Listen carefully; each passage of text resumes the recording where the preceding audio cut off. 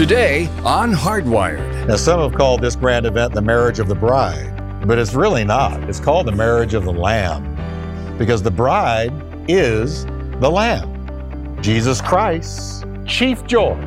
You know what his chief joy is? Now, you may not feel like it, but it's you, because you're his bride. One day you're going to put on wedding garments, and we're going to have the supper of our life. It will put Del Frisco to shame. You are listening to Hardwired with Pastor Jeff Wickwire. Thanks for allowing us to share this time with you. It's our favorite time of the day where we get to hang out together and hear about how the truth of God's Word can make a huge difference as it's hardwired into your life, your relationships, and your future. You may be stuck in traffic or maybe even stuck in life. Either way, today's message is going to help you get on the right track as you learn how much God loves you right where you are. And if for any reason you have to break away before the end of the program, you can always catch it at our website, hardwired.org. That's hardwired.org. So let's go ahead and get right into today's message. Here's Pastor Jeff to set it up for us. Hello, everybody, and welcome to this edition of Hardwired. Thank you so much for joining us and making us a part of your very busy day. It's a thrill to come your way, and it's an honor to share with you the Word of God. Well, the book of Revelation is a powerful book, it goes without saying, and we've been going through the entire book here on Hardwired, and today we come to a real highlight in the book of Revelation, the return of Jesus Christ on a white horse. I think it's worth noting that when Antichrist rides in the four horsemen of the apocalypse, he rides a white horse as well, but he's a fake Christ. Today we're going to see the real thing, the real Christ, Jesus returning on a white horse. And when he returns, he's going to stop the terrible war of Armageddon. He's going to bring peace on earth and goodwill towards men, literally. He's going to rule the world from this point forward. I can't wait to share it, so let's jump right into the message, The Rider on the White Horse. I like to go back, just recap a little bit from last week so that we're kind of keeping up to speed and you're not getting lost in the bunch of information and stuff that is in this book. I did tonight TEMA for To Every Man an Answer for the first time in 6 weeks. And one of the first calls we got was where I answer Bible questions on the air, and it goes all over the country. We get questions from everywhere, and it's live. The scary thing is there's no delay. You know what that means? If there's a delay, that means if they ask a question that throws you, it's delayed a few seconds so that you don't hear me going, right? There's no delay. You got to give an answer or say you don't know quickly. But we got a question about the book of Revelation. We get one virtually every time. But my co-host is also, he just started the book of Revelation on Sunday mornings in Hawaii. He pastors Calvary Chapel, Pearl Harbor, Hawaii. So I said, you looking for a guest preacher? He said, you want to speak here? I said, I might pray about it. He said, when are you thinking? I said, I might be open any old time. Next weekend? So, great guy. We were talking about the necessity of God's people knowing the Bible like never before. Because, folks, there's so much deception out there. Can I just tell you, so many people have false concepts of Scripture, of the faith, they don't rightly interpret the Word. There's so much out there that is just out there. And I deal with it almost every week in some significant way. And I said live on the air tonight, I said, I can't remember a time in my whole Christian walk where it's been more necessary for Christians to know the Bible. Really, not a few pet verses, but the Bible. And that's why we teach books on Wednesday night, because Paul taught the Jerusalem elders and the people the whole counsel of God, not just a few pet verses they harp on every single time ad nauseum, right? We need the whole thing. Anyway, In chapters 17 and 18 of the book of Revelations, John has foreseen two Babylons, all right? You remember them, a spiritual Babylon, and that is the harlot church, the false religious system that I believe is forming right now. Evidence is everywhere. Just go on social media and see what some churches are teaching, what they're doing. Whole denominations are splitting, dividing, parting ways. New denominations are being formed out of necessity. Methodist Church is the latest. United Methodist Church has split over the LGBTQ issue. The official United Methodist Church is willing to ordain people living that lifestyle and place their approval on it and not address it from Scripture.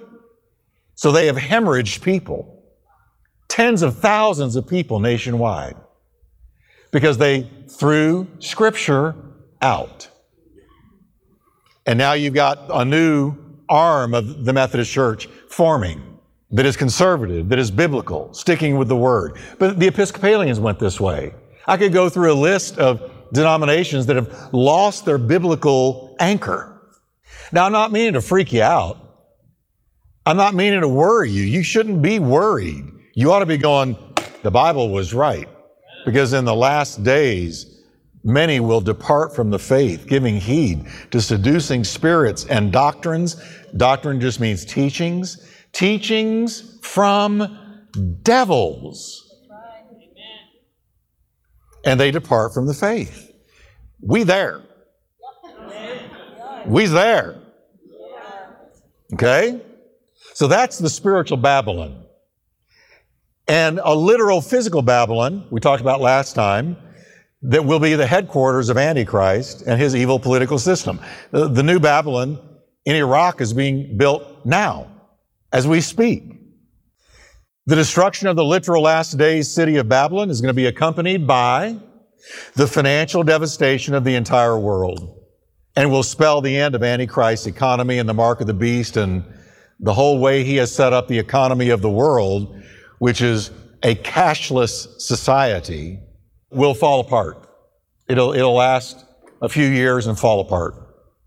Now, with the beginning of chapter 19, the apostle is once again taken up into heaven to hear a crowd shouting. Let me tell you, heaven isn't going to be boring. I've had people say to me, I'm going to be floating around in a cloud playing a harp for about 1 week and I'm going to be bored stiff. You don't understand what's going to be happening in heaven. I want you to notice here, John says, after this, I heard what sounded like, everybody say a vast crowd. What are they doing? Shouting. Say it with me. Praise the Lord. Salvation and glory and power belong to our God. His judgments are true and just. He has punished the great prostitute, the harlot church, who corrupted the earth with her immorality, spiritually speaking. He has avenged the murder of his servants. Now, this is a hallelujah chorus. You better learn how to praise now, because you're going to be doing a whole lot of it when you get into heaven. You know, you need to put on your praise hat. I liked what Johnny said. Once an hour, look up and praise God. Because when we go to heaven, that's all we're going to be doing for a long time. But it will never get old. It'll be bliss and glory and thrills and incredible, indescribable, incomprehensible beauty and majesty. Yes. So this incredible hallelujah chorus stands in sharp contrast to the wailing and the weeping of the world that's happening down below. Heaven is rejoicing, the world is weeping. There's 4 alleluias mentioned in the passages we read. 4 alleluias or praise the Lord, and they proclaim the triumph of heaven. They rejoice in the judgment of the false and final super church, false church, and of the whole Babylonian system, including the dreaded mark of the beast. There is rejoicing that wickedness has been destroyed. The Lord has finally taken vengeance on those that persecuted and murdered his people. Remember their souls under the altar in chapter 6? When are you going to avenge us? God said, hang on a little while longer. till the rest of those who are going to be martyred for the faith, it happens. Wait till it happens. But when the last one is martyred, there's going to come a judgment. And dear church, I got to tell you, there's a judgment coming. We don't talk about that in our Bless Me club, church world today. God just wants to prosper you and bless you and this and that for you, and it's all about you and what you're going to get from the Santa Claus in the sky. But let me tell you something. We are rapidly racing towards judgment. Now, the book of Revelation is part of the judgment. 21 judgments in increments of 7. And by the time the last one is done, there's not much left of this old world. No, it's going to be melted like in a burning oven, and it's going to be completely redone. And you look at our filthy world, morally filthy. The horrible laws that are being passed. I just feel sometimes like I'm living in muck and mire. But that's all going to be burned up. And, we're going to be glad it's going to be burned up. Right? The 24 elders and the 4 living creatures are now heard for the last time, the book of Revelation. And they're given a mighty shout of praise, verse 3-5. And again, their voices rang out, "Praise the Lord! The smoke from that city ascends forever and ever," from Babylon, that is. Then the 24 elders and the 4 living beings fell down and worshiped God who was sitting on the throne. And they cried out, say it with me everybody, "Amen, praise the Lord." And from the throne came a voice that said, "Praise our God, all His servants, all who fear Him, from the least to the greatest." And then the voice of a great multitude again. Who's this multitude? It's the church. It's the church. And what are they doing? Well, all of the redeemed of all of the ages. That's the church. And they sound out the final hallelujah. You're going to be in there. I want you to think about this. I want you to personalize this. Do you love Jesus tonight? Okay, then you're going to be in here. I want to personalize it for you. You're going to be doing the final hallelujah because you've been redeemed. And then I heard again what sounded like the shout of a vast crowd, or the roar of a mighty ocean waves, or the crash of loud thunder. That's how loud we're going to be. Praise the Lord, for the Lord our God, the Almighty reigns. Let us be glad and rejoice, and let us give honor to Him. Can we give the Lord a hand of praise? Thank you, Lord. Before Pastor Jeff comes back to wrap things up for us today, I'd like to share a couple of important things with you. Let me encourage you to take a minute and check out our website, hardwired.org. You'll find today's program along with all of Pastor Jeff's messages. There's a growing list of great things to check out at the site. So hop on over and check it out, hardwired.org. That's hardwired.org. And be sure to tell your friends about the program. We know you're being blessed by it. I'm sure your friends will be as well. We're here to reach as many people for the Lord as we can. So getting the word out will help us on this mission. And that's what this program is all about. And Pastor Jeff's back now for the conclusion of today's program. Now, following the fourth hallelujah comes the presentation, oh my, of the Lamb's wife. And you're in there too.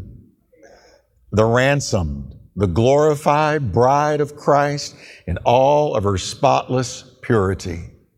This is the first of 2 suppers in this climactic chapter of 19. It's the wedding feast of the Lamb and His bride. Verse 7, for the time has come for the wedding feast of the Lamb, and His bride has prepared herself. Marriage supper of the Lamb. Here we go. Now, some have called this grand event the marriage of the bride. But it's really not. It's called the marriage of the Lamb, because the bride is the Lamb. Jesus Christ's chief joy. You know what His chief joy is? Now, you may not feel like it, but it's you, because you're His bride. And one day you're going to put on wedding garments. Okay? And we're going to have the supper of our life. It will put Del Frisco to shame. Okay?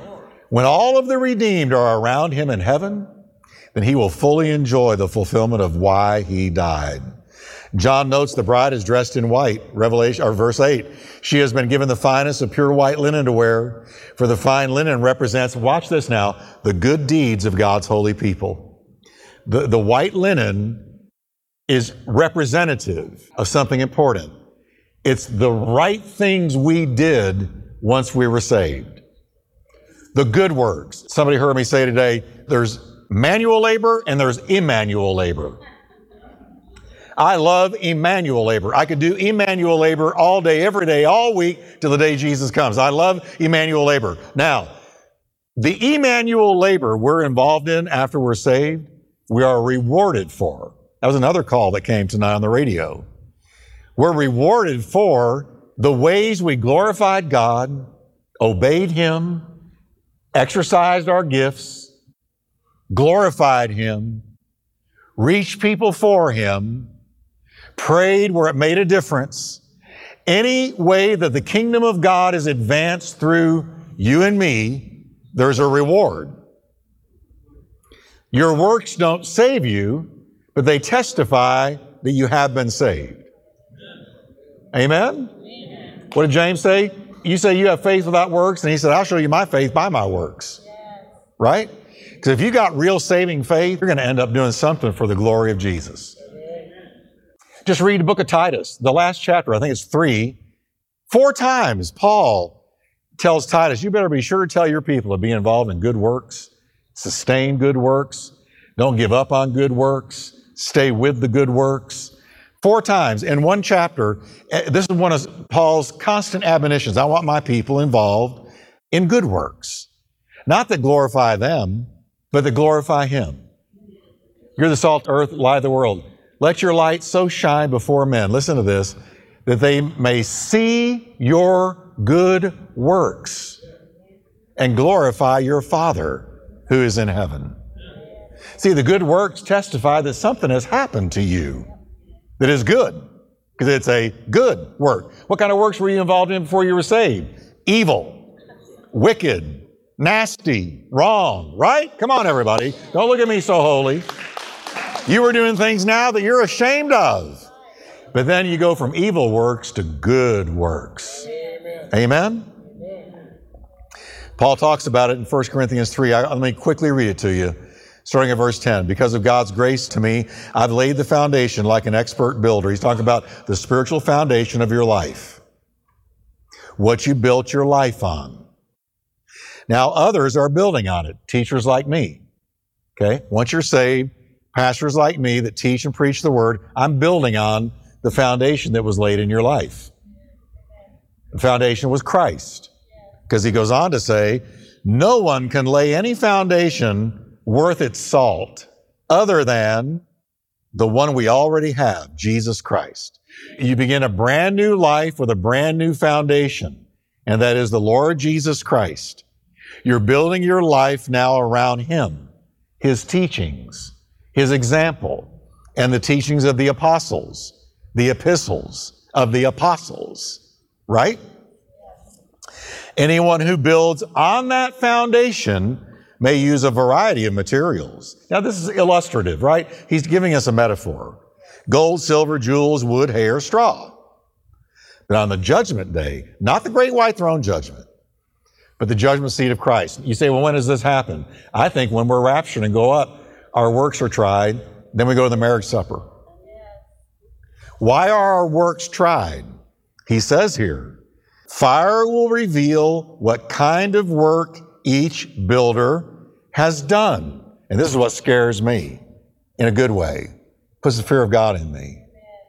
Because if I'm a pastor and I got a crowd of people and I'm not teaching you the Word, I'm giving you a bunch of stuff, secular stuff, you go get them stuff, motivational, positive thinking kind of stuff, religious stuff. I'm not teaching you the good Word of God. I'm going to answer to God for it. So anytime you're around me, or under me, listening to me, you can mark it. You'll hear me start with a verse. You'll hear me pepper my message with verses all the way through, and I will end it with a verse, because I don't have anything to say to you except the Word. That's all I've got to say to you. I'm going to answer for it. And you're going to answer, listen to me, everybody, what you allowed somebody to build on your foundation. It's not just the speaker, it's the listener. They'll depart from the faith, giving heed to seducing spirits. What are they doing? And doctrines of devils. They're listening. And they're letting their itching ears be scratched by false teaching. So it's not just what am I telling you, but it's what are you submitting to and listening to? Like I said Sunday, who's got your ear? Who's telling you who you are? Who's building on the foundation of Christ? If they're not building the Word into your life, folks, and I'm talking about the whole Word, the real Word, the Christian Word, the New Testament Word, the Bible Word, you better hook them. Get out of there. Turn it off. Put it down. Because look what he says. On the judgment day, fire will reveal what kind of work each builder has done. The fire will show if a person's work has any value eternally. If the work survives the fire of God's scrutiny, that builder will receive a reward. I'll get a reward, and so will you for listening to the right things and letting Christ be built into your life. Jesus talked about this in Matthew 7, the last thing he said, Matthew 7:24 or so. He talks about the man built his house on the sand, and the floods came, and the winds blew, and the rains fell. And beat, as a violent word in the Greek, smashed against that house. And it fell. Why? Because it was built on sand.